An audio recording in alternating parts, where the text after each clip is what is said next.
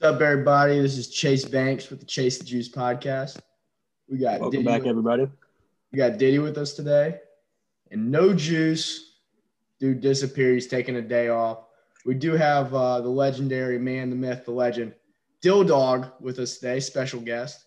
What's up, everyone? I'm Dylan.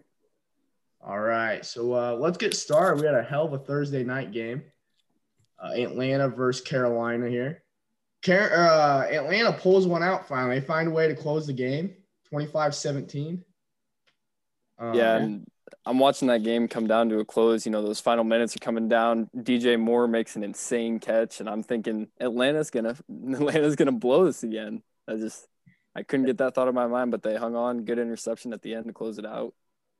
Yeah, even when you see Atlanta and you see those projections where it's like, okay, they got a 90% chance to close this game out. Most of the time, that doesn't happen. That's never enough.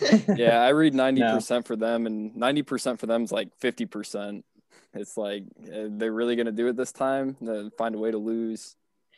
And they show a shot of, what's his name? Arthur Blank. That's the owner, right? That's his name? Yeah.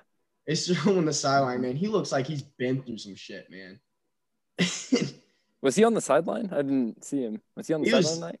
I saw a picture. Yeah, he was like standing somewhere. In the home games. He's usually on the sideline, standing there like, why the fuck did I keep Dan Quinn so long? Yeah. Well, Raheem Morris doesn't seem like he's much better. Some games it looks like they're just inventing new ways to lose. I just don't get how they do it. It's incredible, man. This week wasn't that week. We got Julio turning it up with Calvin Ridley going down, 137 yards. 137. That's big for them. That's huge. Yeah, big day. Huge day. And then it's almost half of Matt Ryan's yards. Yeah. 281 from Ryan. He's got Russell Gage and Christian Blake that he's throwing to because Hayden Hurst is about as useful as my freaking left hand. Like, he's just a shadow of what he was in Baltimore. Have you ever seen Dylan use his left hand? It's not pretty. It's not. And then Curtis Samuel. What's up with him, man? I saw someone Mike Davis carries. Dude, he's vulturing touchdowns from Mike Davis week after week. And I saw a comparison on Twitter talking about he's almost like what Percy Harvin was back in the day. I thought that was a solid comparison. I could see that. That's fair. He doesn't probably return kicks like Percy did, but probably also not high like Percy was. But that's true. He might be. Yeah, we don't know. I saw something. They relaxed the drug policy this year, so maybe. Maybe, yeah. I saw something like on third down, they go to him on like 50 or 60% of the plays. Like, he's gotten the majority of their first down or their third down conversions this year. He's just that guy, I guess. Did we got anything on that? We got nothing. It was something like it was the game last week. They said something about it, but I wasn't really paying attention that much. But I mean, they go to him, and he had like 5 straight third down conversions last week, and if it's third down, the ball's going to him. That's definitely something I noticed. Yeah, you have to know where he's out on the field. Mm-hmm. So let's stay with the Falcons here, but we'll go to in reverse last week's game, going against Detroit, and like we said, they just find ways to lose games. No ways. Scoring accidental touchdowns. Whew. It's you got Matt Ryan in the huddle telling you not to score a touchdown, and you go and score a touchdown. You got the coach on the sideline telling you not to score a touchdown. Like that video is kind of deceptive, though. That was when Matt Ryan told him to score the touchdown or not to score the touchdown. That was before they got the first down. I just want to make that clear. That was before the first down. So you can hear him say, "Hey, get to the first down and get down," right? So the way the NFL video people cut that up, it was a little bit deceiving. When they got that first down, they didn't have to run a play. They could have just kneeled it down twice, kicked the field goal with no time on the clock. That's just a bonehead coaching decision, if you ask me. And at the same time, it's hard to get pissed at a guy for scoring touchdowns in football. Definitely. Exactly. And when you get a touchdown and you go up, and you have 1 minute and your defense has to hold a lead with 1 minute, and the other team has no timeouts. That's hard to put that on Gurley, man. Yeah, definitely. Yeah, for sure. Right. I can agree with that. Especially when the guy's got a $500K TD bonus incentive on his contract. Right. And yeah, that's definitely something. I think pay him that money. He obviously didn't mean to go in, and I don't know if it was. I don't know who it was on the Lions. That safety went up to tackle him and like let go of the mid thing, and his momentum. Yeah, I mean his momentum carried him in, but Gurley's running with his head down. He's trying to break tackles, get as close to the line as he can. Then when he looked, it seemed like when he looked up and was like, "Oh shit, I'm about to score a touchdown," and he just could not stop himself. That's a big guy to try to stop. And unfortunately for Todd Gurley, he's left-handed. So his ball was in his strong hand, his left hand. So when he fell in, the ball got over the plane. If that's in his right hand, that's not a touchdown. I mean, we're not even having this discussion, but that's a good notice there. And it brings me back to something like his rookie year. I don't even understand why he got that close. His rookie year, I think, 2015, 2016? He's playing Arizona Cardinals, and he does the exact opposite. He goes down. He has an outside run, and there's like 45 seconds left or something. He goes down like 5 yards before the end zone, cuts it upfield, and stays in bounds. Like the smartest thing he could have done. Yeah, I just don't understand. That's a guy that knows what he's doing out there, and that's just a weird play to see from him. It's some people say he did it on purpose. Hey, $500,000 touchdown bonus. That's a $500,000 touchdown. $500,000. I wouldn't blame him, honestly. If your defense can't stop him with a minute left, then that's on the defense. So this team fucking sucks. My coach got fired. Half the team's on the trading block. Now I got $500,000 sitting right there. I mean, you just want me to not take it? Might as well. I mean, you have to. And Dylan, I know you're new to the podcast, but man, we watch the F-bombs around here. We got sponsors. Oh, my bad. Oh, we got sponsors? It's fine. We've all let one slip here and there. My grandma watches the show, and she's really big against F words, so. That's understandable. My bad, Grandma. Hey, all the rest of them are fine. All right. Moving on to the other side of the ball. Shout out to the Lions, man. They played a hell of a game offensively. Matthew Stafford with 340 yards. Kenny Galladay with 114 of those. Yeah. That's why I wanted to point that out too. That no disrespect to the Lions, man. They did what they had to do. They went out. There was a team that scored with a minute left and no timeout. So props to them in the same way. I don't think they're getting enough credit. They're a 3-3 team. They're fighting for a playoff spot. I mean, a big trade. Mm-hmm. Exactly. They're making moves. They're looking to win now. And Matthew Stafford's getting up there in age. You have to. Definitely. Let's move on to the Battle of Ohio. Great game. Real good game, man. Cleveland 37, Cincinnati 34. Baker started out a little slow, but he was pretty much flawless after that. I mean, we went 22 straight passes completed. Yeah. 22 straight passes. I don't know. I think it was 21 or something, but he went 22 for 23 to end the game, and his one incompletion was the spike right before the touchdown. And there you have it. That's insane. I don't care who you're playing, even if it is the Bengals, which they should have won by 100. But I mean, when you complete that many passes in a row, props is deserved. But Joe Burrow also did his thing. He's over 400 yards that game. Hell of a game. I mean, Burrow continues to come out and compete every game, despite having one of the worst O-lines in the league and just getting absolutely demolished by grown men every week. He gets absolutely hammered. If you've ever seen a Bengals game, I went and watched them live when they played the Colts a couple weeks ago. I mean, he doesn't just get hit. They hammer him. I mean, welcome to the NFL, kid. For sure. That's just I wouldn't want to be the man in those pads. It's rough. But yeah, and then OBJ goes down. His season's over. How do we see that affecting the team going forward? Any guys you think are going to get more opportunities because of that? I think we might see the emergence of Donovan Peoples-Jones. I mean, he caught the game-winning touchdown. Michigan rookie, little not well known, but now you have Jarvis Landry's going to be getting the majority of the attention on that team. So someone's got to step up, and he looked pretty good last week in his limited sample. Obviously, I don't think Baker's going to throw a ball like that maybe ever in his life again. I mean, yeah, he's definitely better at commercials than throwing footballs. But I do agree with that point. Peoples-Jones, that was that catch that Jarvis threw to him along the sideline. That was his first NFL completion. Am I right on that? His first reception, I think it was. I want to say that's a fact. We don't know. Hey, we don't got anything on that, did he? We got nothing. Anyway, I wish I was in a on the fly Google machine, but hey, I wish to. How about Rashard Higgins, man? 6 receptions for 110 yards. I think he's definitely going to be a big target moving forward for them. Bagged all 6 of his targets. I mean, it's easy to say that. Obviously, Mayfield was flawless after Odell went out. I'm pretty sure that was the turning point, wasn't it? I believe so. Yeah, and I threw a pick on that play. And someone did an analysis. I think it was Orlovsky, but it brought up a real good point. Is that the play that Odell got hurt on was very similar to the play they ran at the end of the game. The difference was Baker was laser focused on Odell and tried to force the ball to him, as opposed to the end of the game where he went through his progressions, looked at 2 other receivers before slinging it to Peoples-Jones.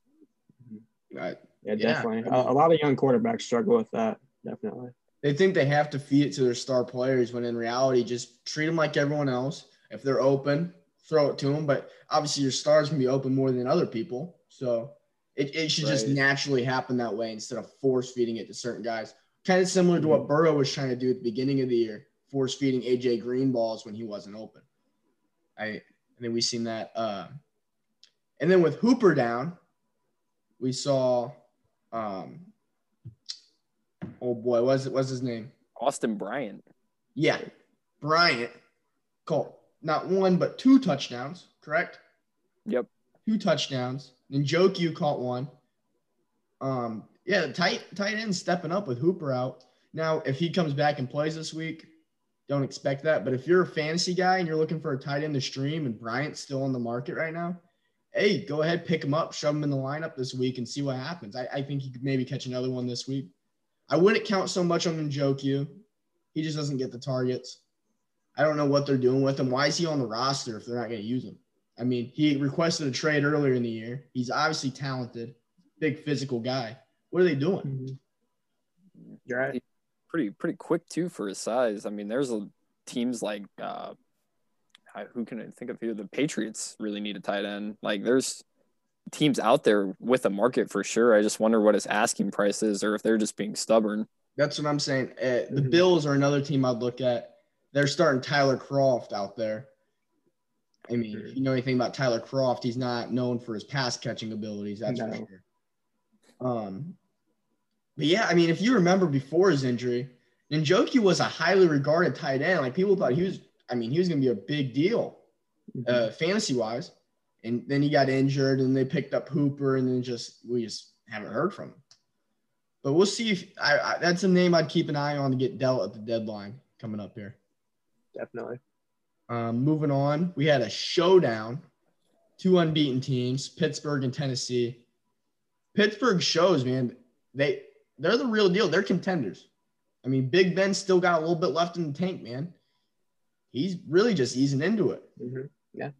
Not to mention their defense, man. They're great. They're the real deal. Don't let the 24 points fool you. Definitely not. Is something serious. And the Titans are a good team. The Titans are a good team. I was skeptical earlier in the year, but I mean, ever since AJ Brown came back, man, electric. He lights up the score, lights up the stat sheet. Definitely. 153 yards last game. He said 20 fantasy points 3 weeks straight now. Man, he's creeping. He's the wide receiver 1 territory right now. He's pretty much a must start from here on out. Did he win Rookie of the Year last year? Am I remembering that correctly? I want to say Josh Jacobs did. Oh, yeah. He was in the contest. His name was in the hat, though. Kyler Murray might have won it. Yeah, Kyler Murray won. Yeah, Kyler Murray did. But I definitely remember his name being in the hat. I think he was a 1,000-yard-plus receiver last year. And I don't know if you guys actually saw the game, but 71 of those yards, I believe, came on a slant route touchdown. I mean, he just is an athlete. Huge. he and DK Metcalf's from the same crop. I mean, they're both Ole Miss receivers, extremely talented. Big guys. Yeah, Big insanely talented guys. Oh, yeah. And, yeah, he did have 1,000 yards last year and 8 touchdowns to go along with that. Yeah, he's making a name for himself in the league. I mean, the future is bright for a lot of these young wide receivers out there. Definitely. Especially when you got guys like Larry Fitzgerald, Julio. They're getting on the older side. It's nice to see that there's another generation of elite wide receivers out there that are going to be able to take over. Exactly. But yeah, watch out for Pittsburgh going forward, man. Both these teams might be Super Bowl contenders when it's all said and done. Mm-hmm.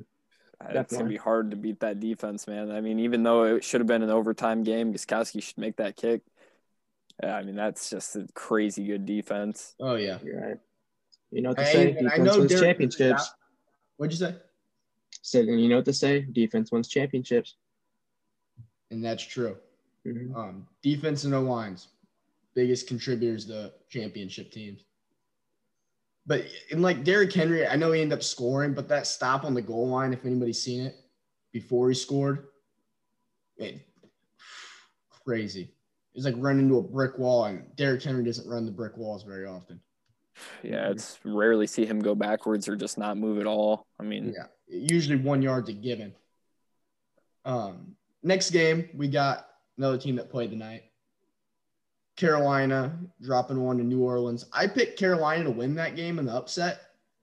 I still think, despite losing tonight too, I still think they're a solid enough team. In New Orleans, still struggling without Michael Thomas, but they're able to close this one out and pick up a dub. Mm-hmm.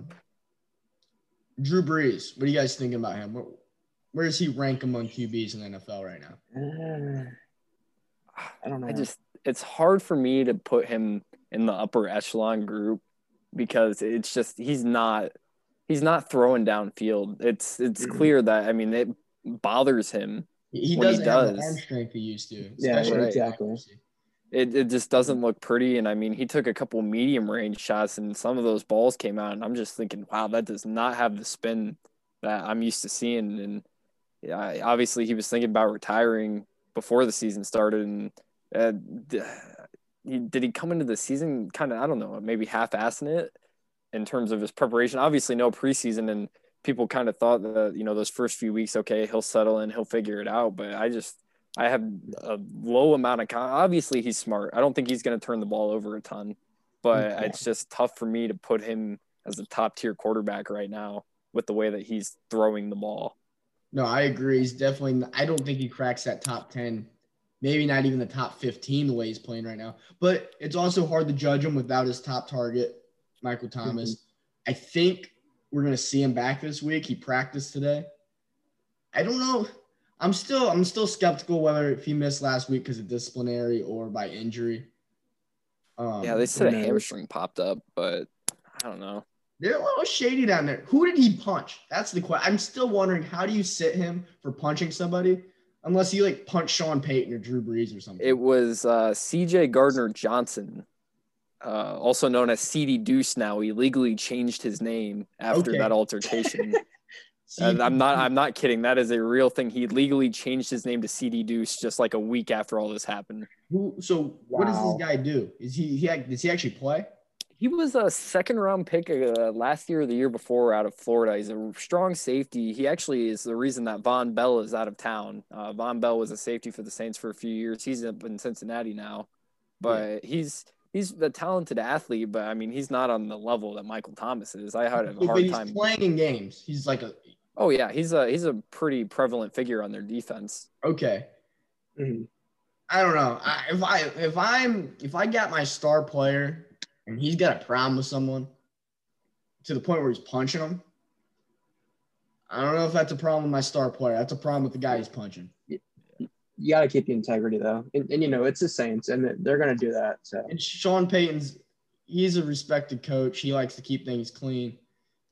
But when you're – let's see, 4-2? Yep. They very easily could have dropped a couple of those games. Man, there's a fine line between playing it clean and winning football games. including this one. I want to put that out there. I mean, this was a very close game. This was a 3-point contest, 27-24. Yeah, and I want to make it a point. I called Carolina. I said they might win outright, but if you picked them with the spread, they won against the spread. So I would have won you some money. What really matters here? That and exactly. Yep. He knows. He knows what we're about. Absolutely. Another disappointing game. Buffalo 18, Jets 10.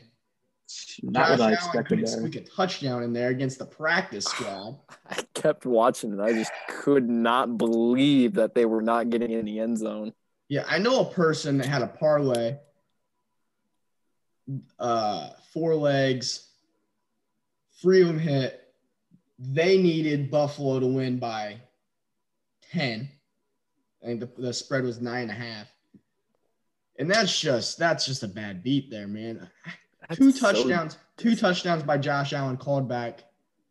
One was a phantom PI. But and again, no excuses against the Jets. The Josh Allen MVP train is down. It's being worked on. It's over. It's not. No, it's not broken. It doesn't exist. It's still there. It's floating because there's not too many people just tearing it up without bad games right now. Yeah, I would say he's still up there. Aaron Rodgers had his bad game. Russell Wilson had a few interceptions his last game. So Russell Wilson had a bad game. I can't wait till we talk about that one. There's still room for him to come back, but he's really got to light it up from here on out. But I'm declaring it down for maintenance indefinitely. So some major changes going to have to be made to get that up and rolling again. But a win's a win. Yes, it is. At the end of the day. How you can get them. You're right. I'm just like reading through this here. I'm reading through the notes, and we point out the need for a rushing attack. And I think that I couldn't agree more. And not just because I have Devin Singletary in fantasy. Also because Josh Allen can't be the leading rusher on this team week in, week out if they want to be successful. Week. Like that just can't happen. I mean, he's a tough guy. He's a tall guy.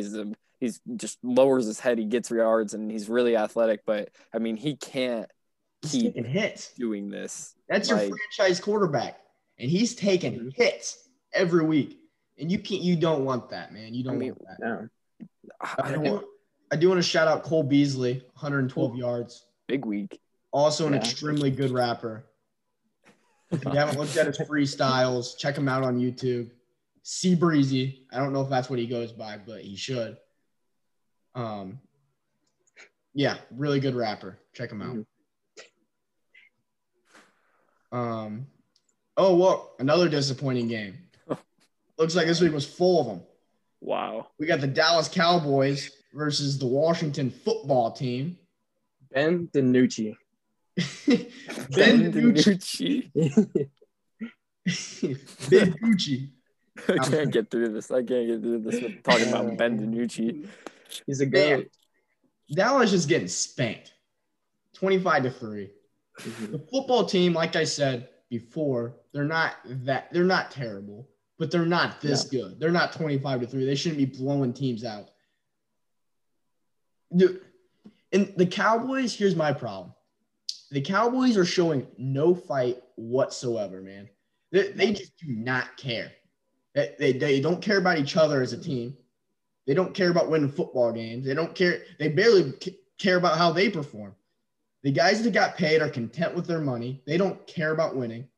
It's just, man, I don't see anything there worth salvaging at this point. Yeah, there's no leadership. A terrible defense, a terrible coaching staff. There's just nothing positive I can take away from this. Jerry Jones is currently going through the 7 stages of grief. He's in denial. He's in so much denial about how bad this team is. And what happened to Andy Dalton is like a perfect, like that whole segment, that whole saga is a perfect description of the Cowboys season. They get absolutely smacked and nobody gives a shit.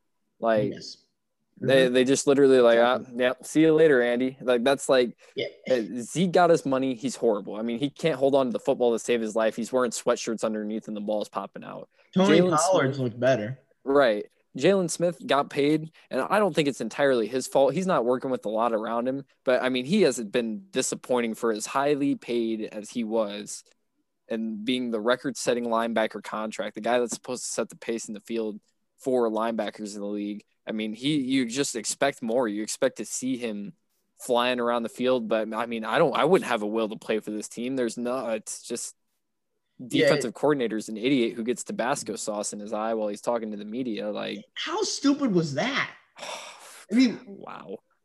Like, how? What's he doing with Tabasco sauce on his hands during the interview? That's my first question. Gotta wipe them boys off before you get into that room. Wash your hands, man. You just ate Tabasco. What are you eating with Tabasco before an interview? You're just skipping something there. And then the dumbass is just like, he puts it in his eye. And then, like, instead of, like, realizing, oh, shit, I have Tabasco sauce on my fingers and it's now in my eye, he just keeps rubbing it. Like, oh, man, I got to really lather that in there. Maybe it'll go. What the hell? What? That interview right there pretty much sums up the entire Cowboys football. Oh, they're such a mess. They're such a mess. Definitely. And then you got Jerry Jones' baby boy, Steven, running things up there. Man, it's just Mike McCarthy just underperforming team after team. Mm-hmm. I don't know what to do next. There's just nothing in Dallas. There's nothing. Cut your losses. Ben DiNucci, 7th round pick. I did a little research on him on my own, just kind of like, who is this guy from James Madison is where he went to school. He was drafted by the Cowboys for what Jerry called Romo-like traits. Oh, that's what we're looking for. Romo-like traits. I mean, I saw this dude wearing a headband that covered like his entire hair.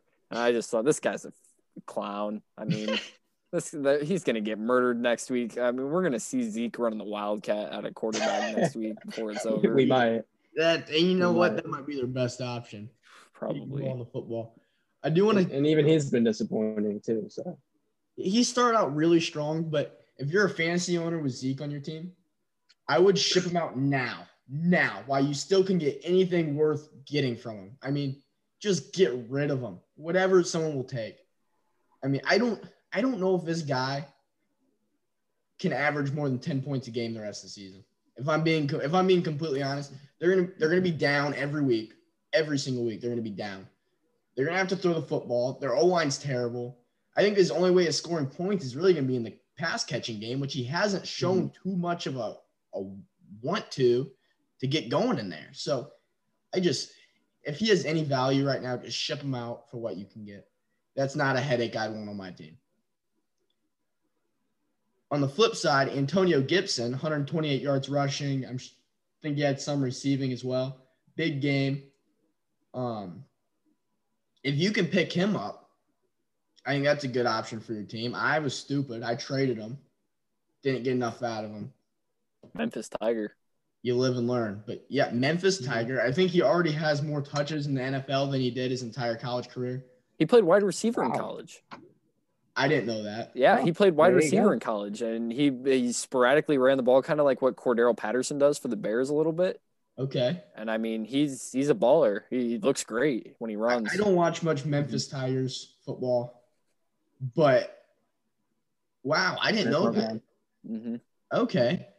But this also kind of puts an end to the argument that NFL, when you draft running backs that didn't get a lot of carries in college, that's not a bad thing. If anything, that's an increase on their shelf life. I don't think teams should be scared to go out and get those guys if they see the talent in them. Yeah, definitely. But yeah, that's I don't want to talk about that game anymore.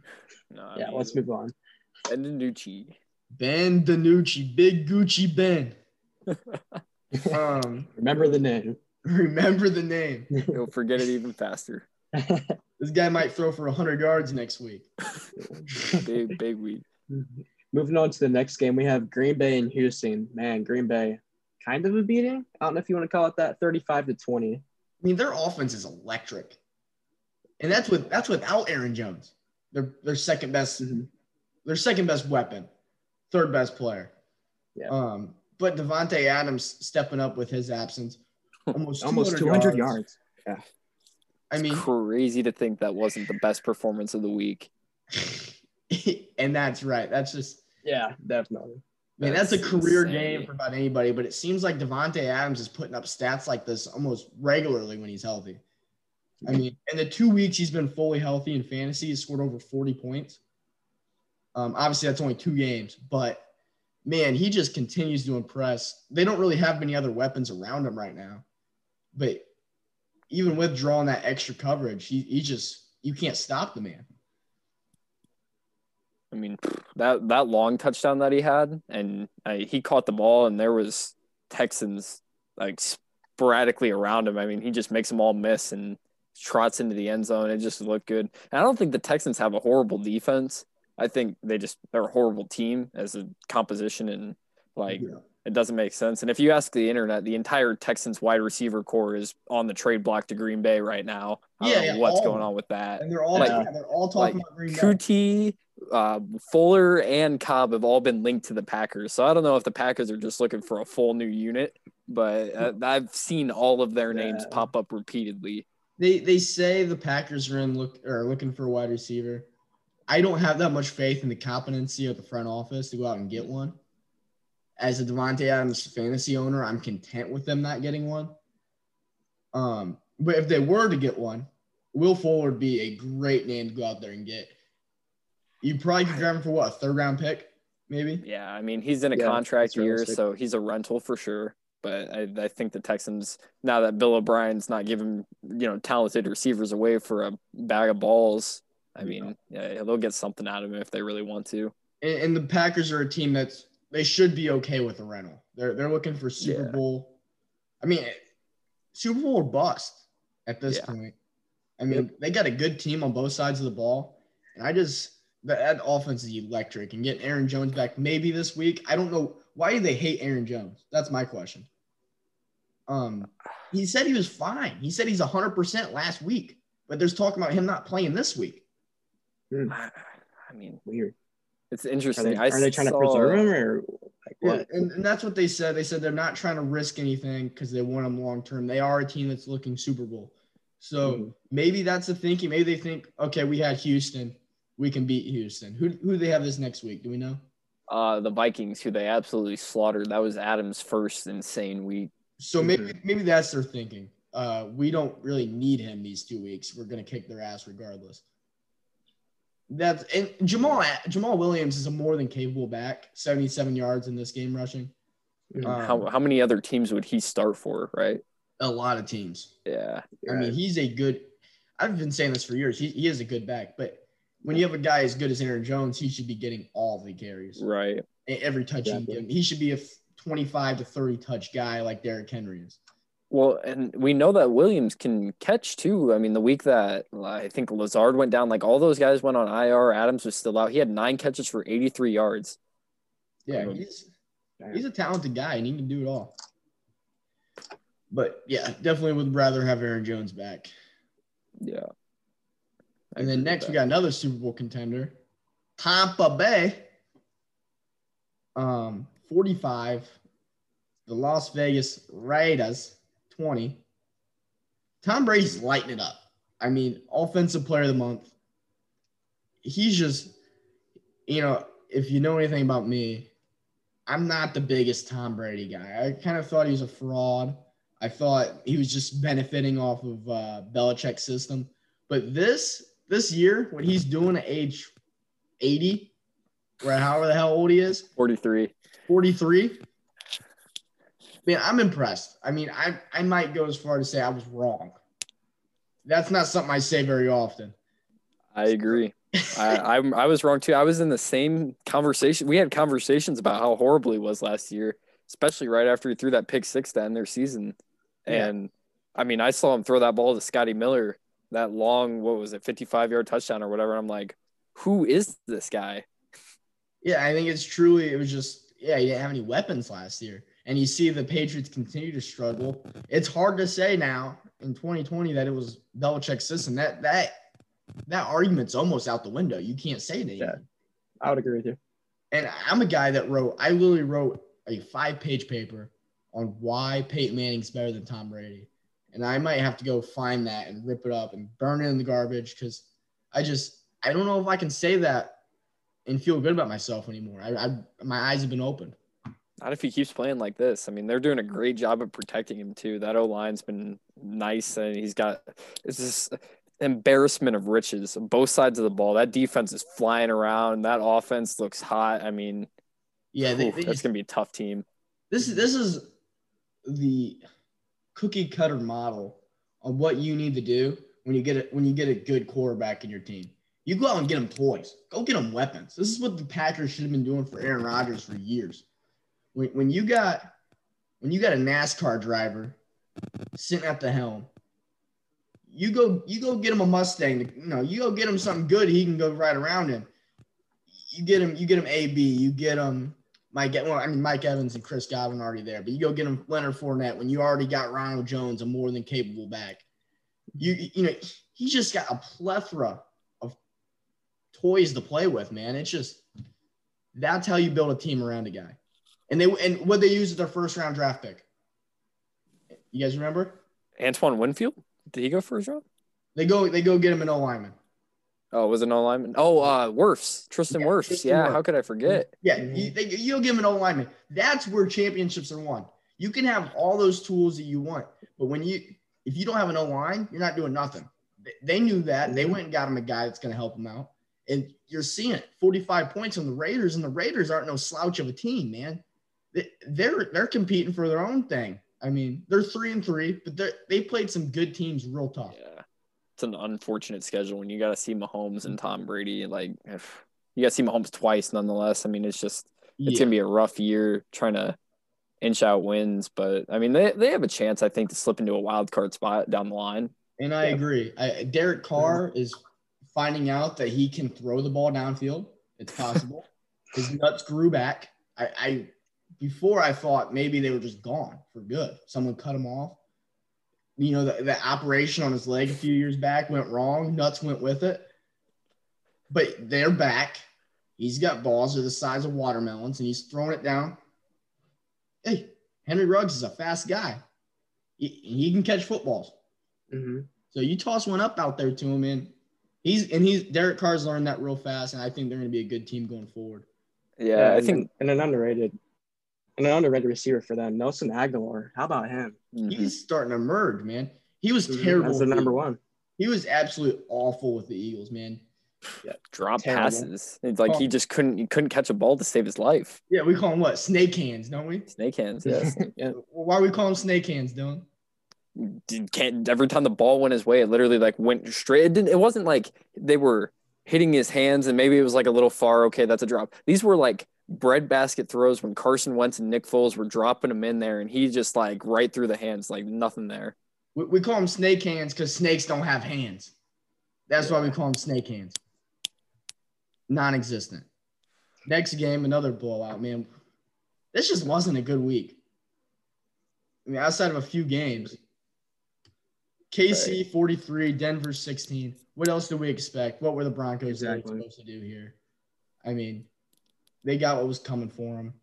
And City defense looked hot. They were unstoppable. Special teams, too. Byron Pringle. Yeah, taking that one to the house. Who saw that one coming? I mean, I didn't even know he returned kicks for them.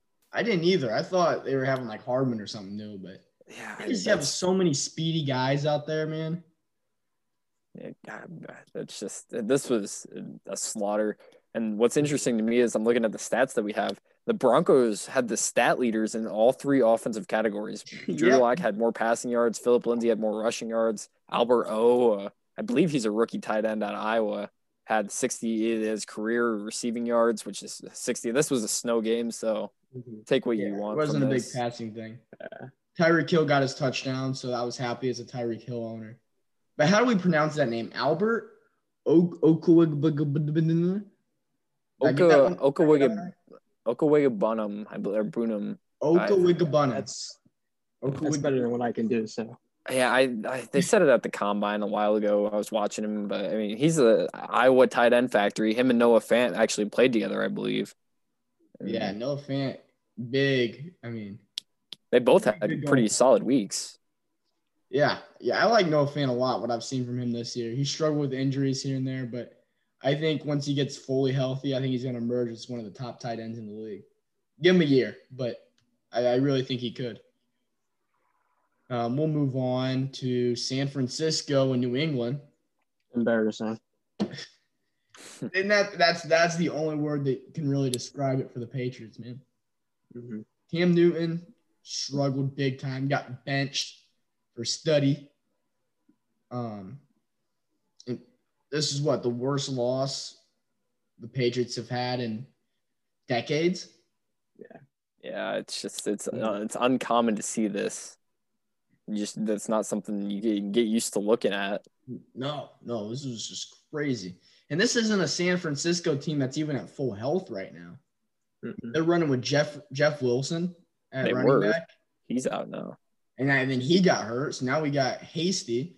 Go pick him up if he's available. You could plug him in the flex this week. Could be a nice play.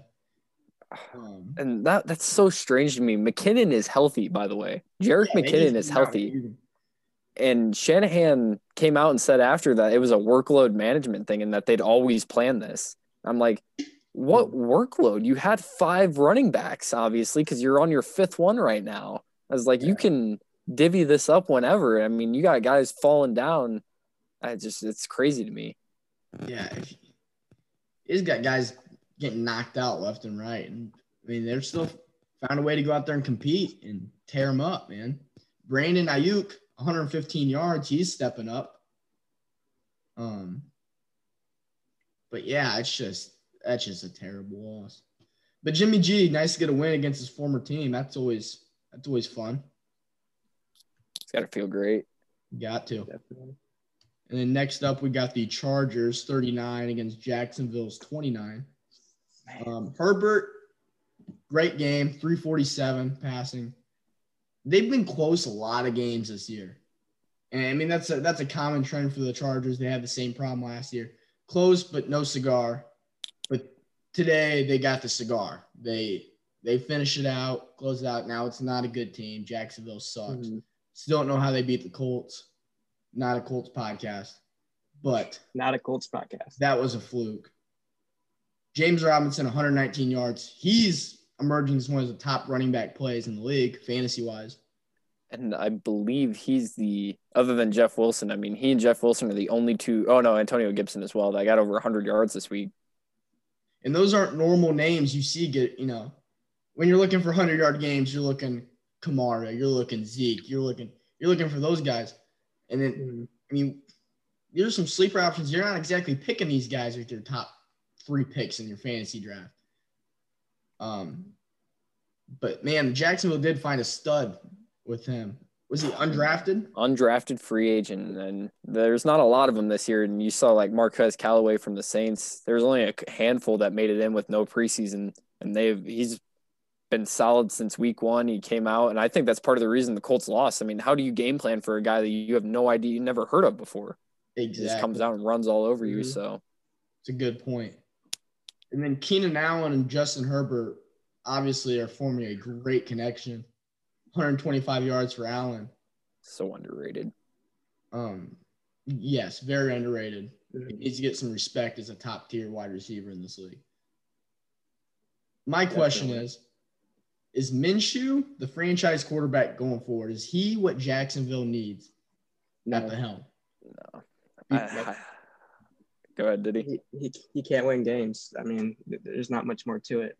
Is it his fault he's not winning games, or it's not totally on him. Yeah, I mean, it came out today that he's got who knows how long that he's got a really messed up hand. Like we're talking several fractures and ligament damage. Yeah, in his right hand.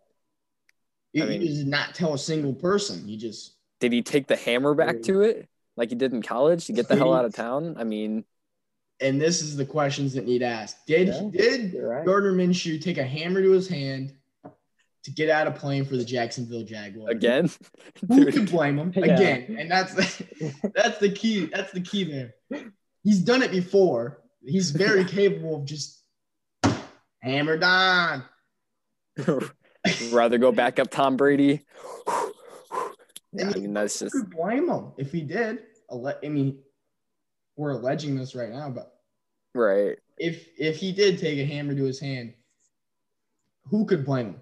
I wouldn't want to play for this team. It's so depressing to me to see such a dramatic fall from grace in terms of a defense. And we had Saxonville with Calais Campbell, Unique Ngakoue was young and talented. Jalen Ramsey was locking people up. And I mean, even the back end of that secondary was something to look at once upon a time. And now we got Miles Jack getting paid way too much money to run around there and throw his head around. I mean, and you saw the reports where Jacksonville's pretty much treating their team like shit. Obviously, guys are going out of town.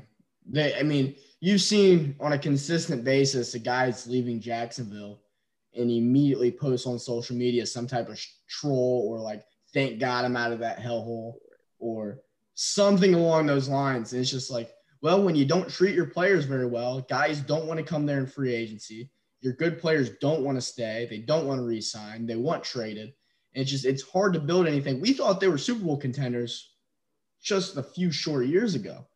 And now the fall from grace has been something serious.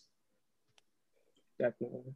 And I don't think we've seen a team carried that hard by a defense in a long time. Obviously, there's a case for Peyton Manning in his last year with the Broncos. But, I mean, Jacksonville got Blake freaking Bortles to an AFC championship once upon a time, just a few short years ago. It's so sad to see him in this state.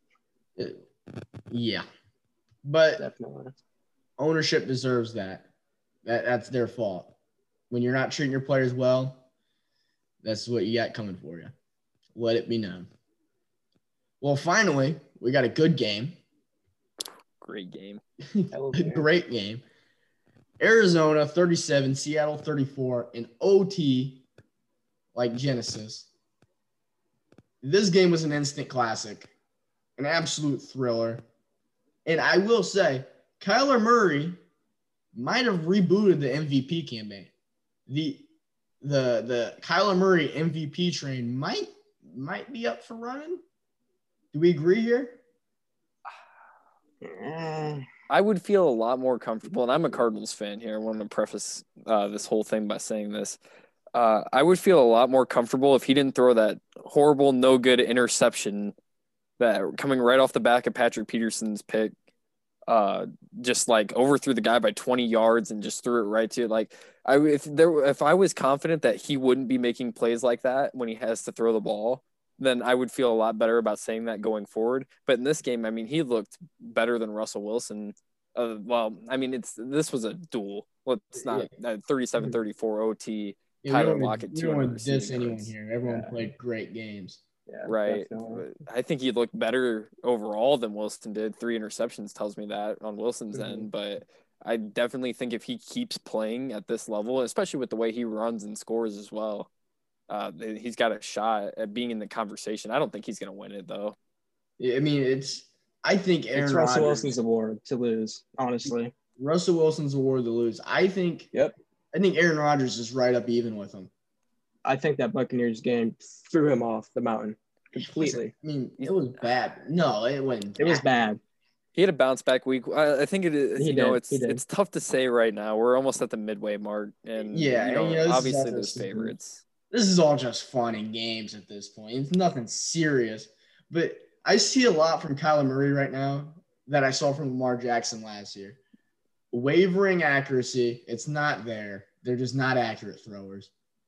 But they're getting it done with their legs in a way that it's just exhilarating to watch. I mean, what they're doing is stuff we haven't seen before in the NFL. And this new wave of quarterbacks that get it done this way, it's been fun as hell to watch. And something like that will boost your MVP chances more than what you probably would deserve in a normal year throwing the ball. But let's talk about this. Tyler Lockett, 200 yards receiving, 3 touchdowns. Yep. I don't want to short him 8. 3 touchdowns. 3 insane touchdowns. Not just regular. No, I mean, watching with your eyes, you wouldn't believe that was a catch. The one in the back of the end zone. I mean, especially that first one. I mean, Patrick Peterson for the majority of the night was glued to him, and he just kept hauling in passes. It was insane, and Obviously, the end of the game when he had that tiptoe catch in the back of the end zone against Drake Kirkpatrick, but still he looked elite, and he's shown this kind of potential before, not quite to this level, but he's so versatile, I guess, in terms of he's a great catcher. He can run routes. He's fast. He's a punt returner. I mean, he's fun to watch. He's lightning in a bottle. And yeah, like you said, he shows flashes of this, and he'll like disappear a game and like catch like 2 passes for like 40 yards or something stupid. And then he'll come back and he'll put up like 150 and 2 touchdowns, and then he'll disappear for a while. And it's hard to respect him as an elite receiver, but when he's putting up games like this, it's like, wow, it's obviously there. I mean, on all aspects, he's got the talent, he's got the speed, he's got the hands, he's got everything. It's just putting that together on a consistent basis to really just cement yourself in that top tier category. Another storyline to watch: Kenyon Drake went down towards the end of the game. Chase Edmonds, I think he will take over the job completely. I think it is now his job to lose. He's actually, by the metrics of anything like per carry type of stats, he's making more defenders miss. He's breaking tackles. He's getting more yards. I think it's just a matter of time. All it takes is a Drake injury for Chase Edmonds to become a starting running back in the NFL. I don't think he's going to give it back.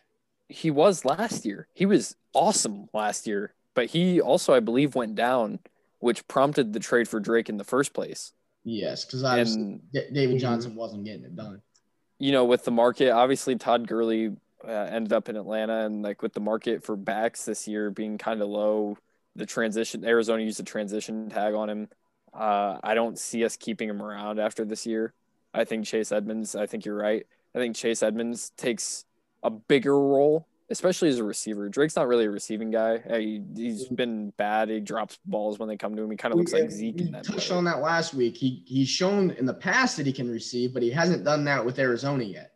Mm-hmm. I don't know if the ball's coming in too hot because Kyler's got a freaking cannon, but Chase Edmonds doesn't have a problem. That's pretty obvious. He has been the way better receiving back. And fantasy-wise, get your hands on Chase Edmonds. Absolutely. Going forward, he's going to be a beast. And I think in a league, maybe if you're in an 8-man or a 10-man, maybe he's on the waiver wire. Pick him up. You can start him. Start him right now every week. Well, I think we're on this week. But next week, you're going to want to start him. And he might become an RB2, a solidified RB2 by the end of the year, if things go as I think they're going to go. And maybe even trade for him. His value's probably not too high just yet. You probably could get him for somewhat cheap. And then we get the Monday night game. Yeah. With the Bears. Pain. I'm going to let you start us out with this one. Yeah, you just run with this one. An embarrassment, to say the least. I'm calling for Matt Nagy's head right now. He needs to be gone, out the door. He's a terrible play caller. Terrible. And even Foles had something to say about it to a commentator. That is ridiculous. That is sad. That is sad. That is some serious news that got dropped on the middle of that broadcast. Nagy's calling plays, and Nick Foles knows that they're not going to work. Mm-hmm. Yeah, there's just no time. That's just sad, man. Matt Nagy has fallen into the realm of delusional with what his offense can do. He's like a Bill O'Brien, man. You lose Tariq Cohen, so you throw Cordero Patterson back there and expect him to be the same. Yeah, and he's giving him like close to the amount or same amount of carries there. It doesn't make sense. And he's getting he had 6 carries, 21 yards or something, but he's not a running back. He's like 6'3", and he's not Derrick Henry size, so he's not going to be that effective. Don't get me wrong, I like Cordero Patterson. He's shifty, he's quick, but that's not what he wants to be out there doing. He's a return man. Yeah, he is a return man. Mm-hmm. A damn good one. Really good one. But definitely. Yeah, you got an inept offensive mind, a guy that just clearly doesn't get it, out there calling the plays for your football team. It just doesn't make any sense. What are they doing? I mean, it's just sad. I don't know. You got David Montgomery running into a brick wall about every time he gets the ball. It's just Mm-hmm. I mean, they keep calling the same plays, just to run right up the middle, and it doesn't go anywhere. It never does. Predictable. So predictable. Mm-hmm. Exactly. Do you see Allen Robinson getting moved right now? There's no way he's coming back. Not a chance. Moved? I don't know. I don't think so. Honestly, he's too big. He's too big for the Bears. And at 5-2, they're not winning the game. They're still thinking they're competing, even though they're probably going to make the playoffs and get bounced in the first round. Yeah, still gonna be there. The defense isn't bad, but I mean, I think we saw a tale of two teams that are similar, and the difference is McVay versus Nagy in the offensive side. And you just have, I mean, obviously there's some better weapons on the Rams too. They have a little bit more versatility in their backfield, but definitely creatively, McVay just outcoached Nagy, in my opinion. And obviously their defense is better than the Bears, but the Bears still have a top tier defense, in my opinion. For sure they got a top tier. Yeah. That secondary is dangerous. Jalen Johnson, I mean, he's been a revelation at corner. Maybe the best defensive player aside from Jeremy Chin, maybe, for rookies. Hey, Julian Blackmon would like a word. I like Julian Blackmon, but Jeremy Chin is just dangerous. Julian Blackmon's had a hell of a year. Yeah, I agree with that. And he's a replacement for Malik Hooker, man. We're going to let him walk. I think so. Julian Blackmon's what we thought Malik Hooker was going to be. And don't get me wrong, I think Hooker still has potential to go somewhere else and be great, but he just never fit our scheme. Julian Blackmon fits the scheme. Not a Colts podcast. He jumped that ball against Burrow. I watched that. Like, as soon as the ball came out of Burrow's hands, there was a collective like, oh my God, Julian's going to jump this. Because like everyone knew it was coming. He was in a perfect spot for it and just literally jumped up and got it. I played safety for 3 years in high school, and I saw it come out of his hands. Was like, oh no, and he just did exactly what he's supposed to do. He's a really talented fundamental, sticks to the scheme, makes plays. I really like Julian Blackmon. He's also insane physically. He had an ACL tear like 6 months ago. I didn't know that. He tore his ACL and like came back just like freakishly fast. I'm probably wrong on the months, but like he came back and was playing in like 7 months, like in an NFL game. Like, it's just crazy. That's wild. He's a guy that's committed to what he's doing. He's getting out there, he's rehabbed, and he's doing everything he's got to do. He just wants to be great. And they call him Jumpman Jew for that reason. He jumps balls and gets interceptions. He's great. Probably going to go buy a jersey. But that's all we got for recaps. Let's move on to this. We had a question on Twitter. And by the way, if you're on Twitter, follow us at Chase the Juice. Hey, send us a message. Add us. Put us in your mentions, man. Anything you want to hear us talk about, any fantasy questions, any sport, baseball, basketball, football, anything, ask us about it. We'll get back to you. We'll talk about it. But this question was asked, Aaron Rodgers versus Drew Brees, all-time quarterback, who's better? Dylan, I'll let you start with this one. Yeah, it's tough. Obviously, you look at Rodgers and you're like, wow, just some of the plays that he's made. He's got legendary highlights. But if you go and look at the stat sheet, Drew Brees' name on the all-time, he didn't make the NFL 100, which is an absolute crime. For the top quarterbacks. Otto Graham made that team, by the way. How many people know who that is? Wow. Anyway, absolutely travesty, and his name just highlights records. I think he's competing with Brady right now for all-time touchdowns, but you look at the longevity, the ability to stay in, the amount of yards he's thrown to. I think he's the only player, he threw a pass to Marquez Callaway last week, only player with 7,000 completions, which just, I mean, that's consistency. And he's just an absolute a tank. Rarely he got injured last year. I think he's getting older. Obviously, you're going to see some more injuries, but you talk about someone that's been around for a long time, knows what he's doing, has for many years had the ability to make plays, and we haven't seen as much this year. I do think this is his last year regardless. He's shown that he can win the big games. He's only got one. I think they've only been there once, but he's been close so many times, and it's debatable whether the referees have kept him out of a couple, but he's definitely – I don't want to hear that. I mean, God, it's so hard to look at that Rams game.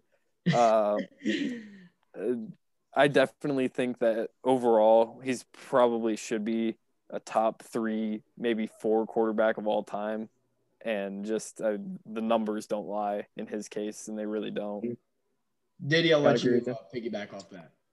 Yeah, I can agree with that. Definitely, Drew Brees. He's throwing for what, almost 80,000 yards for his career. It's ridiculous. I mean, name another quarterback that did that. Can't. Yeah, well, I can't. But Aaron Rodgers physically can do things Drew Brees can never dream of. Mm-hmm. And I don't think there's any denying that. I think the problem with Rodgers is that he's been held back his entire career by bad coaching. Mike McCarthy is one of the worst coaches I've ever seen in the NFL. I think he's awful. He shows an inability to adjust. They don't go out and get him weapons. Aaron Rodgers has done more with less than any other QB ever in the NFL. Mm-hmm. I mean, what he does with just bums. I mean, he can make guys like Allen Lazard look like, get 100-yard games just like that. I mean, he almost invented that, like, throw on the run, all those athletic throws that you see Patrick Mahomes do. Aaron Rodgers was that first. Yep. And that's why I know he doesn't have the numbers. I mean, Drew Brees has just been racking those up. But Aaron's still got time. And he started out the first few years of his career under Brett Favre. That kind of put a hinder into it. Definitely. So I don't think his career numbers will ever compete to those in the top 5. But I think talent-wise, physically, and what he's done to the quarterback position far outweighs anything the other QBs have done. But I don't want to disrespect Drew Brees. He does hold so many records, and he's up there close to a lot of other ones. And it's hard to debate against that. But I think Aaron Rodgers definitely deserves his respect. Definitely. I think Aaron Rodgers is probably the most talented quarterback that we've seen. Maybe Pat Mahomes, maybe. But I think Mahomes that's a whole different argument. I think it's too early to call him Mahomes. I mean, obviously he got paid. He's freakishly athletic. He makes plays people have never seen before. And the closest comparison we have to that is Rodgers. But I mean, I can't help but think that, there's one bad thing that could happen that could just throw his entire thing off. And I don't know how the Chiefs have been able to play these guys, but I mean, they have to be real consistent with him. Because I don't think he has the ability that Rodgers does to take someone like Allen Lazard and make him a star. Mm-hmm. And I agree with that. I think a lot of these quarterbacks have benefited from their head coach. Just imagine Aaron Rodgers in a Sean Payton offense with Alvin Kamara and Michael Thomas and whoever else. Rings.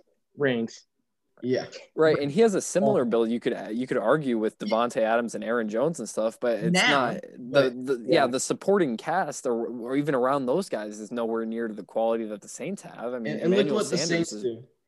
Yeah. They go out and get themselves a backup center. I mean, when the Saints draft depth, it's at positions that matter, like center and the rest of the O-line. And then you get guys on the defensive side that are really, their defense has consistently been better than the Packers. What the Packers do with their draft pick, let's go get a third string running back.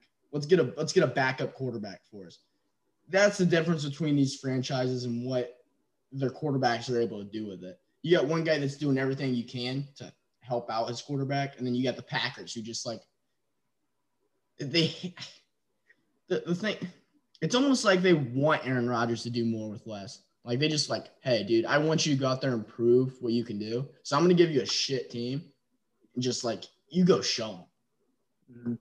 Even in the case of last year, obviously the defense has looked a little bit better this year. But in the case of last year, that defense got gashed towards the end of the year. And Rodgers was he's the raft that keeps them floating.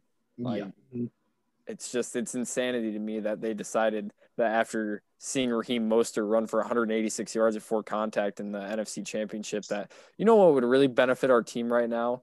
A Utah State quarterback who looked like crap. So let's sit him behind there in the first round. And then drafted a running back. Okay, I think our issues are addressed. Yeah, sure. And now you get Allen Lazard and Marquez. Malik Taylor is getting NFL time, which that's interesting. And that's what we're looking at. So I lean Aaron Rodgers, but honestly, you can't go wrong either way. The numbers obviously support Brees. Both all-time greats, both Hall of Famers. Yes. And that's where we're at. At the end of the day, stop debating so much on who's better, even though it's fun. I mean, a lot of guys make a lot of money debating on who's better. But at the end of the day, sit back, appreciate greatness while it's here. We got two guys that are great at football. Let's move on. Let's take a break from football for a second. MLB, we had the World Series. Dodgers winning 6. But I think the real story was in Game 6. Kevin Cash pulls Blake Snell after giving up his second hit. They're up 1-0.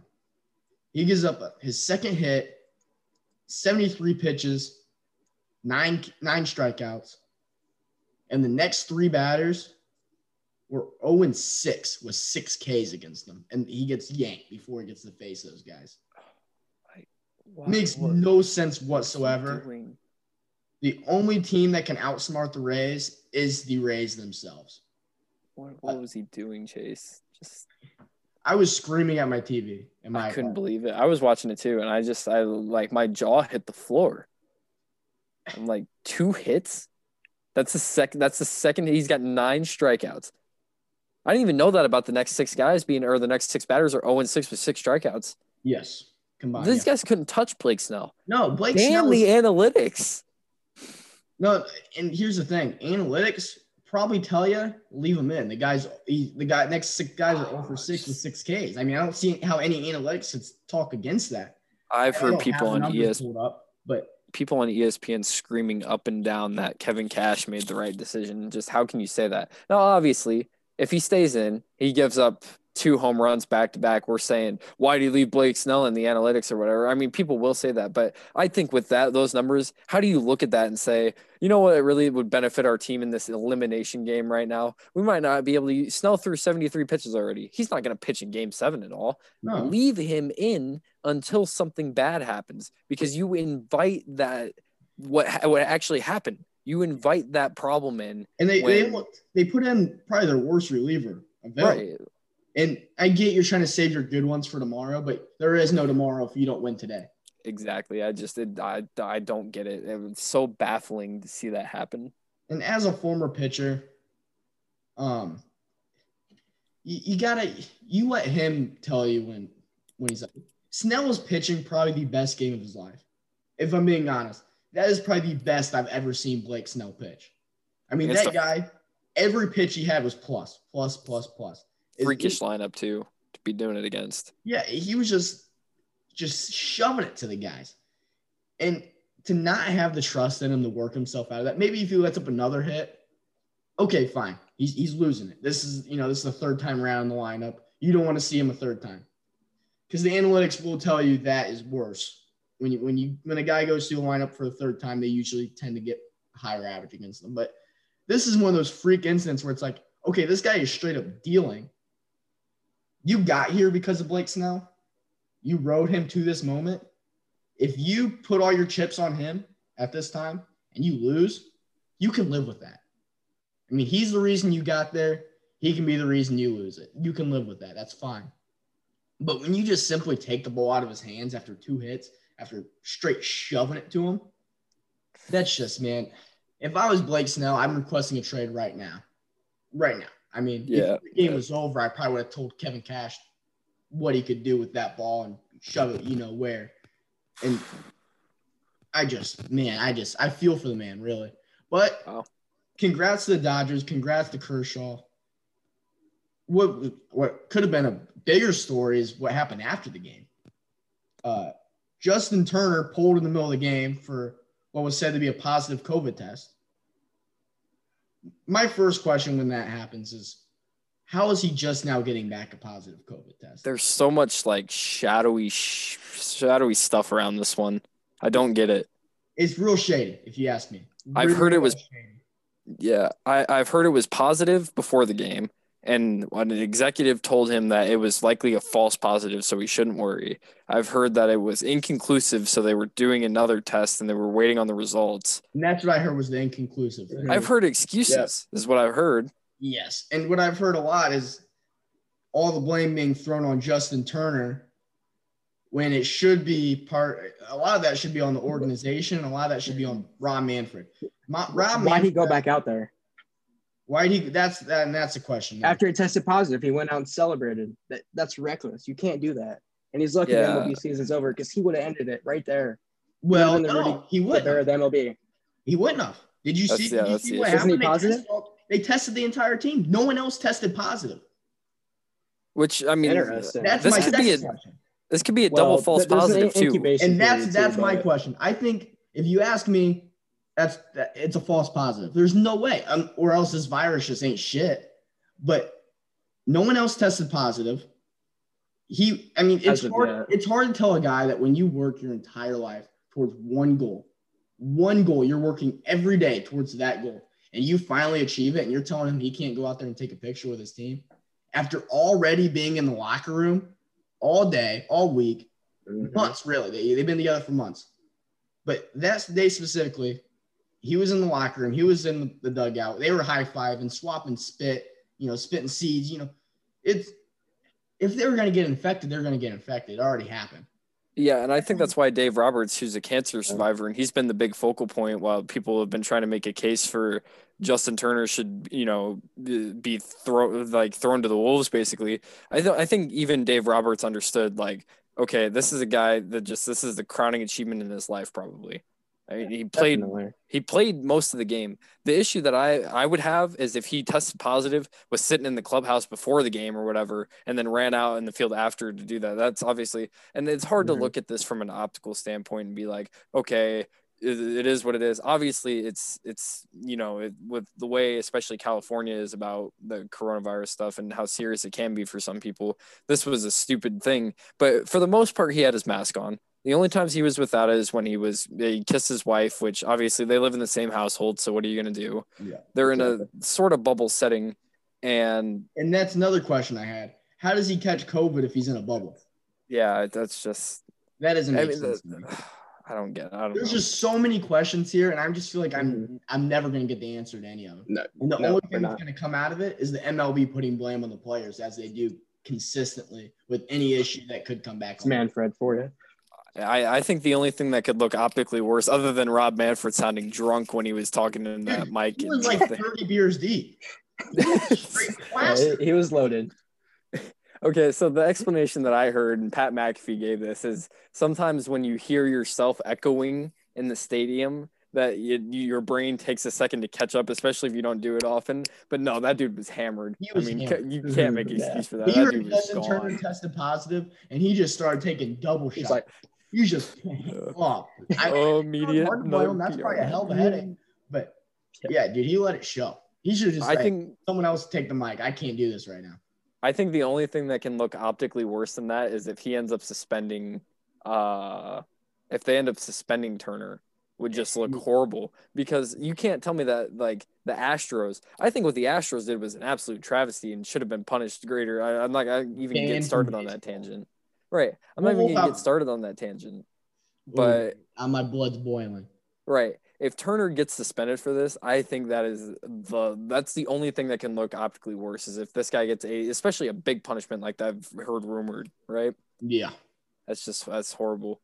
But he walked out there and they're like, no, dude, you tested positive for COVID. And I guess he just said no. And he just kept going out there. That's the story I heard, but we'll never truly know. They'll cover it up somehow, some way. Let's move on to about NBA. It all in 2 months. And there we go. It'll all be gone in 2 months. Irrelevant. NBA news. Daryl Morey, the most hated out of China, running the 76ers basketball ops. I think they said he lost like $200 million from the NBA this year, $300 million in revenue from losing out on the China market. I'm not saying what he did was wrong. He spoke his mind. Everyone else gets to do it. But that is a fact. He lost a lot of money for the league. But now he's running the 76ers basketball operations with Doc Rivers as his head coach. what do we think that's going to look like for the Sixers? What are they going to do? Are they going to keep the squad together, or are we dealing? They should try. Morey's built on analytics, right? He went to the small ball based on analytics. We saw how that played out when they ran into LA, right? Yes. Does he change his mind here, or does he send Joel Embiid in the entire ship? Because I think the smallest guy in the starting lineup for the Sixers last year was 6'6". I think the tallest guy for the Rockets was 6'5". Yes. And there's just like such a Robert difference Covington in style. 6'7". Okay. But he's a guard at 6'7". Right. And I'm like, what is the style? Like why? How does this fit? And I think Joel Embiid's gone. Here's what I think. I don't think so. I don't think Embiid and Simmons can coexist until Simmons develops a reliable jump shot. I don't think it's going to happen. You need a guy run the point that can shoot. Unless Simmons wants to play that power forward position, maybe it could work out then. But I think he belongs as a guard, and I think he's got to get a jump shot. But if he doesn't, then you got to ship out Embiid. Well, and as dominant as he is, and maybe you don't ship Embiid here, if you're thinking, and I've heard James Harden's name linked 100 times, I think it's got a very low chance of happening. But do you ship? I think if the Rockets are getting rid of anyone, it's going to be Russ. Right. Yep. But do you ship, Simmons? If you're trying to do a win now, and obviously Embiid needs somebody that can shoot so it frees him up, do you ship Simmons and a couple of other like draft picks or losers or whatever for Harden at Harden being 30, whatever he is? I think Harden's, obviously an upgrade. Right. So, yeah. I would, but if you want to win, are the Rockets going to go for that? Yeah, I don't think so. Yeah, that's the question. That's where the problem lies. Not with the next piece of news. I don't think they will, especially. And there we have it. Rockets hire Stephen Silas. I don't know if I pronounced that right. I think so. Former Mavs assistant coach. Obviously, he's worked with good guards, Luka. People who know more than me tell me this is a good hire. I don't know much about the guy. Me either. So, but hey, the people say it's a good hire. I trust him. From what I've read and heard, I think it's safe. Safe is the word that I've heard. This guy is not going to come out and be like, okay, we're going to draw up these crazy plays and do all this. He's going to play to the strengths of Russ and Harden, obviously, and just try to figure it out. I think that's what they need, a little less involvement. Right. And you got a guy that's, from what I hear, is very offensive-minded, and that's an offensive-minded team. Their defense was improved at the end of the last year. We'll see if it stays that way. But that's all I got on that guy. Mm-hmm. Stephen Silas, new Rockets head coach. NFL news, AB signs to the Bucks. There was rumors he was going to go to the Hawks. We linked him to the Colts. Yeah, that didn't happen. He's to the Bucks. And we got a guy, Bruce Arians, head coach of the Bucks, just completely shitting on this guy. He's just been taking a big fat dump on AB ever since he signed there. I've never seen anything like it. How do you sign a guy to a contract and then just talk trash about him before he's even joined your team? I think I texted you as soon as this happened, and I was like, Arians doesn't like him. At all. He doesn't. He said in the preseason that he didn't want him. Yeah, the reason that he's a distraction. He said they weren't going to sign him. It wasn't going to happen. He said there's no chance. He said there's no way we're going to get AB. He doesn't fit what we're trying to do, and there's probably not enough money. Well, that was a bald-faced lie.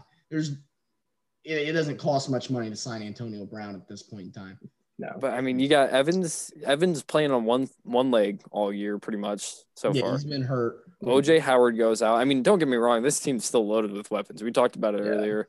Fournette just got healthy. Scotty Miller's looked good. He's a little banged up too. And Godwin with his finger, but he's going to be back in a week or two. So that's not really that big of a deal. And obviously the signing happened before that happened. So you can't say this was an injury replacement. This is Tom Brady coming out and saying, you want a Super Bowl, Bruce? Here's what we need. Here's what would help us. Here's what would get us to the next level. We got to keep him away from the Seahawks. I think this is more about keeping AB away from Russ and the Seahawks. Okay. Than it is. And obviously, don't get me wrong, Antonio Brown is going to come out and he's going to ball out. Antonio Brown is going to look fantastic. I agree. But I think this move, the only reason that Arians was on board with this at all is because the Seahawks wanted him. And I think you might be right there. But either way, we got a wide receiver core. These are Brady's targets right now. You have Mike Evans, who's probably one of the, if healthy, probably the best red zone target in the NFL. You got Chris Godwin, another obviously shown what he can do last year. Route running beast. And then you got Antonio Brown, who 3 years ago was the best wide receiver in the NFL. Now, we'll see what he can do now. I don't think he's lost a step. I mean, he looks like he's in tremendous shape. He has, obviously, from what we see in the limited time with the Patriots, him and Tom have a connection. They're good friends. They stay in touch. He lived at his house. And then you have Rob Gronkowski, who's finally stepping up. He's getting used to the offense. Great red zone threat. I mean, Scotty Miller, who's emerged as, a guy that Tom can rely on. This is probably the best, receiving core in the NFL. I don't think there's much of a debate on that. The only question is, fantasy-wise, you can't feed them all. Who are the guys you tend towards? Obviously, AB is a low-priced guy right now. Mm-hmm. I think he's going to get more than what a lot of people think, just because of the connection him and Tom have. I have a little bit less faith in Mike Evans because he's been banged up all year, and Rob Gronkowski's showing up, so that might take away some of his red zone targets. But right now you can buy Mike Evans on the trade block for like an incredibly low price. So if you want to go get him, I think you would go get him before AB starts playing, because that you get ahead of what they think is going to happen, if that makes any sense. Yeah, I agree. Before they see what happens, you can bank on him not getting as many targets taken away as people think. But at the least, it's hard to pick who you want. Who's really going to know for sure until they all play? So trade-wise, you're going to downgrade a lot of them. But I wouldn't mind going out and get a piece of them if the price is right. And it's gonna take a couple weeks. Don't freak out if you kind of make that trade and you're like, oh my God, this was a horrible deal because so-and-so is not performing. It's going to take a few weeks for them to settle. And we already saw it at the beginning of the year where it took Gronk a couple weeks to heat up. Yeah. We're going to have to wait a few weeks, kind of wait for everybody to get healthy a little bit and see how this plays out. And going into the playoffs, I think it's going to be hard pressed when you look at that and see, okay, who's going to be a good option for me going into the playoffs? Yeah, I agree. Did you got anything to add? Nope. All right. Let's move on to predictions for next week. Dylan, what we do here is we take a person, tell them you want the spread, the points, money line, and that's what we got. We don't have to give score predictions. So, first game, we got New England and Buffalo. Buffalo's favored by 3.5. Boy, I hope Buffalo. They should cover. I hope they cover. I think they will. I think they have a bounce back for sure. But then again, it might be a blowout. Also looking for a bounce back. So I would. This isn't a lock, but if I had Buffalo minus 3.5. We all want things we can't have, and Stephon Gilmore, it sounds like, might not be a Patriot for much longer. That's interesting news. I mean, that's insane to me. To have him. Yeah, I mean, anybody would love him, but so let's say that he's on his way out. Julian Edelman's out for multiple weeks. That just happened a few minutes ago. I'm pretty sure he had he had a procedure. Sure. He had a procedure on, I believe, one of his legs, and he's out for multiple weeks. Not like he was, Cam was finding him anyway. Yeah. Right. Not like Cam was finding him anyway, but I can't trust Cam Newton. I think the Bills cover here easily. Yeah, definitely. Bills cover. All right. Well, that's what we got. Next game, Tennessee minus 5.5 against the Bengals. I think you take that all day. Yeah, all day. Yeah. That's a lock. Maybe a trap, but I'm still going to take it. I think Burrow gets rocked this game. I think they try to lean on a non-existent running game with Gio Bernard or the check down game, but I just don't think they put enough points up to match Tennessee. This is going to be a boat race. That reminds me, if Joe Mixon misses again, which he didn't practice today, if Joe Mixon's out, Gio Bernard against Tennessee. It'll be a really good play for the flex. Tennessee lets up a ton of points to fantasy running backs. Diddy's giving me a thumbs down, but I just smacked Diddy's team last week. So who are you gonna do? Yeah, that's what I thought. So yeah, I got Tennessee minus 5.5. You guys got anything? Nah, I got Tennessee's covering this easy in my opinion. I think this is a boat race. Definitely. All right.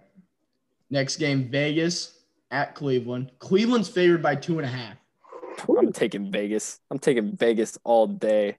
Raiders. Be a hell of a game. Yeah. Yeah, I got Raiders plus 2.5. Yeah. I'd probably take Raiders money line if I was a betting man. Yeah, I don't see Baker having another performance like he did. No. I think that the Raiders now have some film on, definitely more film on Higgins, definitely more film on Peoples-Jones. I think that's part of what contributed to Baker's success last week. I think he has a good game, but I don't think it's enough to get the job done. I don't think they win. I think Vegas wins, and I think obviously that's going to, take care of the spread. Yeah, I agree. Next, we got the Colts. Finally, we have a Colts game. I didn't know what to do with myself with no Colts to talk about. Colts minus 2.5 against Detroit at Detroit. I'm taking Colts against the spread for obvious reasons. They're the better team. They are a better team. You're going to take Detroit. He's a hater. I think Matt Stafford's going to figure it out. Yeah, I was waiting to hear that. Yeah. Boy, Kenny Galladay looks nice, though. He's going to shut him down, baby. Sorry, I forgot I had to pick the Colts. It's a Colts podcast. Yeah, you have to pick them. It's not a Colts podcast, but if it was, you would have. On this not Colts podcast as a guest, and as how much I love defense and how much I love Julian Blackmon and all this, I think he shadows Kenny Galladay. We're taking the Colts. Oh, and by the way, Leonard back to practice. Michael Pittman Jr. back to practice. Huge. Oh, and Touré's back to practice too. Huge. A lot of guys possibly returning this week. Indy's going to get better. I like them big time, minus 2.5. Am I reading this Green Bay spread correctly? Yeah. Did you miss Did you miss a 7 in there? 77? Because I'd still take Green Bay. I mean, this is insane. Yeah, at Green Bay, minus 7. At Green Bay, minus 7. I'm hammering that. How much money can you put on that? All of my money. All the monies. Come on. Legally, my whole bank account. Age, obviously, you can put all the monies on this. Right, of course. If you're betting, man. Did they not? Did Vegas not watch this first game? Which was in Minnesota, by the way. Obviously, week 1 things changed. I think the Vikings have looked worse. Is Dalvin Cook back? No, I don't. Yeah, I think he is. I don't know. I think the last time I saw, I don't think he was gonna play, but that could have changed. So. I think it's shaky, actually. It doesn't matter. Either way, you're right. You're right. Green Bay by everything. All right. Green Bay minus 7, hammer it against the Vikings. Mm-hmm. Now this next one, this is an effing spread. This is a trap. The Jets, again at Kansas City. Minus 19.5. I don't think you can take that. It's a trap. No, you can't take definitely. It. That's a college football spread. Mm-hmm. That's like when Bama plays like St. Mary's Girls' School for the Blind. Mm-hmm. You can't take that. It's a trap. I don't think you bet on this one. No, definitely not. Just don't keep your money far away from this one. Yeah, no, stay away. I think the Chiefs are going to win, obviously. I think it'd be embarrassing if they lost, but I don't think they should win by 100, but that's not how football works. Yeah, I don't think you look at this one and be like, maybe Lev Bell explodes, by the way. That's my hot take for the week. I think Lev Bell explodes against this team. I think he just annihilates them, but we'll see. I'd love to see it. They'll probably give him the ball just to troll him. Honestly. Yeah, I mean, I would be petty. They're petty. Yeah, I mean, Andy Reid's like that. He's a funny guy. Probably laugh about it in the post game. Last year, Sunday Night Football, I witnessed Mahomes score a rushing touchdown and count the number of picks on his fingers he was after Trubisky. So they're a petty team. Yep, remember that. We love it. We love to see it. All right, next game, the Rams minus 3.5 at Miami. This is a tricky one. I definitely think, in Tua's first start, I think Miami is a good football team. I think they could beat the Rams, but then again, with it being Tua's first start, I also am a little bit, little bit shaky on him. If Fitz was starting, I'm probably taking Miami money line. Ooh. But Fitz isn't starting. I'm going to take Los Angeles -3.5. Boy, Myles Gaskin, by the way, has kind of emerged out of that backfield looking like a solid fantasy play for people that are looking for daily options. I wouldn't touch him this week against the Rams, but still. Not against Aaron Donald. Especially with Tua. We don't know how Tua, because a lot of his points are coming from receiving. We don't know how Tua is going to, react with his running backs. I want to have a moment of silence for Tua, because I think there's a good likelihood Aaron Donald kills him. Yeah. I just don't. I didn't see the thinking of playing Tua in this game. But if Fitz has to come back in, I don't think I just think you don't touch this game if you're better. I wouldn't touch it. But I think LA is gonna win just off the strength of their defense purely. Don't get me wrong, Miami, very good defense. Byron Jones, Xavier Howard looked very, very good. Yes. But they just don't match up to Los Angeles. I mean, Sean McVay will find a way around it. But don't sleep on Miami. I'm tired of the disrespect. Definitely don't. It's a weak division this year. They have a chance. Yeah, they do. Yeah, they definitely do. Next game, we got Pittsburgh at Baltimore. Baltimore's favored by 4. Ooh. I don't know if I like that. Pittsburgh +4 all day. I'm hammering it. I'd probably take Pittsburgh money line. I don't think Baltimore's the real deal. I don't think they're gonna contend for the Super Bowl. I could see an early exit in playoffs again this year. Pittsburgh +4, but probably could take money line if you got some balls. Pittsburgh's hot, man. I agree. They're just, man. Their defense is too tough. Yeah. They're going to have some scheme, too, to contain Lamar. And Devin Bush, I don't think you can ask for a better spy. Or did Devin Bush get hurt? Either way, if Devin Bush is playing, I don't think you can ask for a better person to spy Lamar Jackson. Agreed. He's fast. Maybe Devin White. Devin White's looked good this year, but I think Bush is just he's a fast guy. I think they're gonna have Watt running contain. He's done it fairly well. I think Lamar's gonna struggle in this game, and Pittsburgh's gonna win. Agreed. Minkah Fitzpatrick pick 6. Put some money on it. Yeah, that's a good chance of happening. That is I like that pick. On FanDuel, you can put Steelers defense as an anytime touchdown score. It's probably like +1,000. I don't have the odds up on me right now, but that'd be one I'd take. Los Angeles Chargers -3 against Denver. I don't know. It's gonna be a toss-up. Yeah, I don't know about this game, man. It's close. Strangely, I want to say Herbert's gonna come out and throw for 300 plus because he probably will. Right. I mean, Broncos have a good defense, though. But I like Herbert, but I also like Drew Lock. I think Drew Lock's – I think he's a very good QB. I'd probably take the over. On a subpar offense. I'm probably going to take the over on this one. I don't know what the over is, but whatever it is, probably take it. Yeah, I think if Jerry Jeudy gets involved this week, what are they doing with him, man? I just can't stand to watch him. He just hasn't been as involved as I think he'd be. God, he's so talented. His route running's just nuts, but I don't know. Maybe they just haven't figured it out yet. Maybe there's just no chemistry because they're playing Brett Ripien when Drew Lock's out. It's been a little bit shaky. If he gets involved, I think this is a close one. Other than that, I don't touch this game. I think LA is going to win, but who knows? Denver might pull. Denver's known recent years since Peyton to just pull out random games like this off the strength of their running game. Agreed. Yeah. Maybe a big game from Philip Lindsay. Yeah. Yeah, you're right. Maybe Melvin Gordon passes the straight line test this time. Yeah, maybe.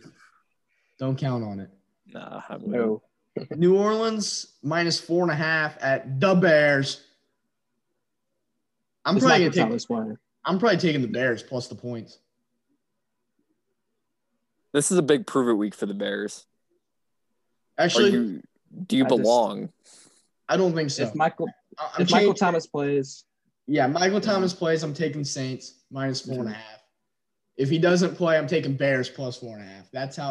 I think Michael Thomas is the deciding factor here. I hate looking back on previous games because obviously you can't compare the way. Obviously the Bears played really good. They matched up really well with the Panthers. And then the Panthers came out and had a good game against the Saints. So what does that say for this game? I'd take New Orleans. With Michael Thomas back, there's just no way I look at this and say Nick Foles is going to get the job done. I'm taking the Saints here. Okay, moving on. We have San Francisco at Seattle, -3 for Seattle. 3. Yeah, I'm taking Seattle minus the points. Yeah. All day. I would hammer that one. Hammer down. I think Vegas might have a lot of false confidence here in San Francisco. After that big win last week, they're kind of gassing a little bit. Huh? Yeah, I think it's too hard to look at that and be like. I think they forgot it was the Patriots. But. Right, a struggling Patriots, a really bad Patriots. Yeah, they're still beat up. I like Seattle big here. And Arizona always matches up well with Seattle. They've had some entertaining games over the past couple of years. Arizona gave them a run for their money last year. I think that what we saw from Russ isn't going to happen again. I think he's going to ball out this game, especially with that secondary being so banged up in San Fran. Yes, I agree totally. For sure. Next game, we got Dallas at Philadelphia -9. And you know what? That's a crazy spread, but I think I like Philadelphia. Yeah. I just don't see the Cowboys doing anything, especially with say it for me. Ben DiNucci. Ben DiNucci. Big Gucci Ben. Big Gucci Ben. It's not happening. Yeah, Eagles -9, even though Carson Wentz is terrible and really bad at football. Yeah, Eagles here. Yeah. And then we got for the Monday night game, we got we got Bucks and the Giants. And I don't see a spread here. Do we have a spread? I am not sure. Whatever it is, Tampa Bay. Yeah, it doesn't even matter. Whatever it is. You're right. You're taking Tampa Bay minus the points. It's a blowout. I don't think who cares how much it is. Tampa might win by like 20. So yeah, I think this is a pretty safe Tampa pick. Yeah. According to ESPN, there's no spread. We're gonna look ahead a little bit to the next Thursday night game. We won't make predictions just yet, but Green Bay at San Francisco should be a fun one for a change. It's nice to have a good Thursday night game to kick off the week. Thank God. Don't get that very often, so I want to shout out my appreciation for that. And then, last of all, November 3rd, Election Day, go vote. Get out there and do it. Civic duty is so important. You got to do it. You don't have a choice. You have to. I don't care who you're voting for. Just go vote for somebody. But make sure you're doing your research. Know what you're doing. Know what you're voting for. Don't just vote just to do it because it's popular. Yeah. Definitely. And, I'm not typically a politically driven person, but obviously there's a lot of outside pressures and a lot of people telling you things. Just do what you believe in. Either way, I mean, you see all the go vote, you see all this, and a lot of it feels like they want you to vote one way or another, depending on which source you look at. I mean, just vote with your head and your heart. Make sure you do the research and make the right decision for what you believe in. And that's what we got. Well, hey, go follow us on Twitter at Chase the Juice. Follow us on YouTube. Subscribe at Chase the Juice. Hey, hit us up on Twitter. Let us know. What do you want to see on the YouTube channel? We want to get it up and going, but we don't know what to post, if I'm being honest with you. We're trying to figure it out. Tell us what you want to see. We're going to make it happen. But go subscribe. Get ready for it so you know when it comes out. At Chase the Juice on Twitter, at Chase the Juice on YouTube. Get it going. All right. Thanks, everybody.